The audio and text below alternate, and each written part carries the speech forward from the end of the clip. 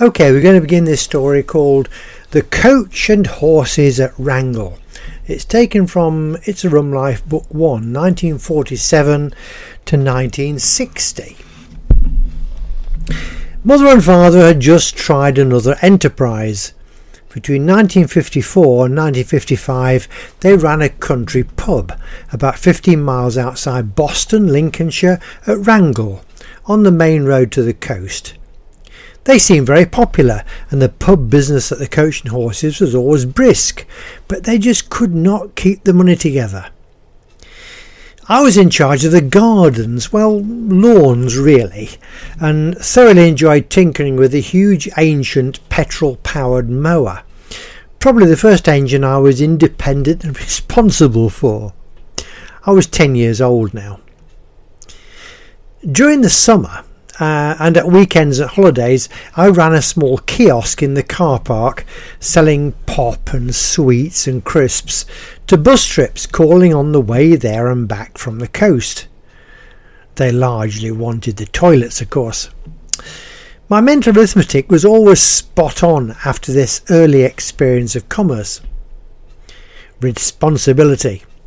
I also took on the role of cellarman, due to father still keeping his 9-to-5 job with the GPO telephones.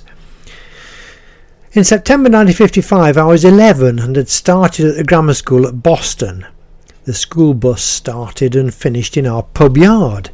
I left home at about 7:45 a.m. and arrived home just before 6 p.m.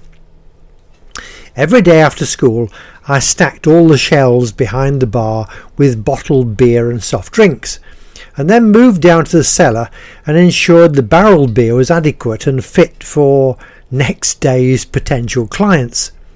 This involved tapping barrels before they were brought into use, inserting the tap through the bottom bunghole with the aid of a large wooden mallet by striking it swiftly and cleanly to prevent any loss of beer through the bung as it was knocked inwards. The beer then had time to settle again before being brought into use, thereby preventing cloudy beer. It took me ages to get a proper picture of real beer barrels with two access holes. There's one here on this photo that goes with the story.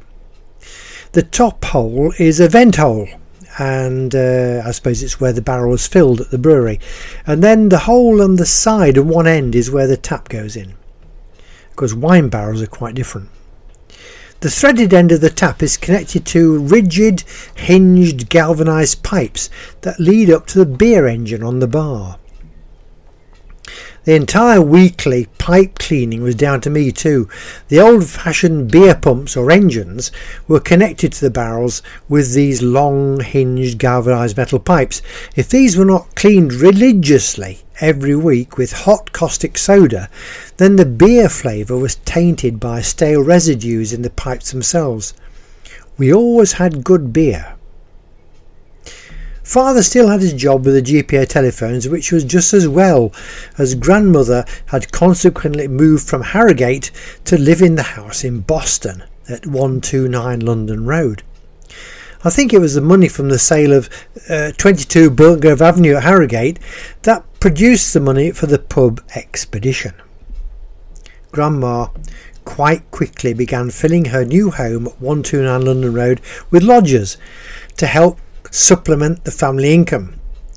Nigger the Labrador arrived while we were at the pub. Father rescued her from the police station at Skegness, and she became a favourite with the regular clients, but she hated the Coleman. One other incident while we were there was my good friend Alan Croft from Harrogate came to spend a short time with us after his uncle Norman Croft, had been killed in the TT races in the Isle of Man in 1955. Cousins Dennis and Giles were also frequent visitors on breaks from their boarding school while their parents were still working abroad for the English government. The pub interlude finished in 1956 and we all descended on the house at 129 London Road. And the story continues. Thank you for listening. Short story from It's a Rum Life, Book 1, There are lots of other stories to listen to on this Buzzsprout site, over 100. There are free books to read from Cracker Books.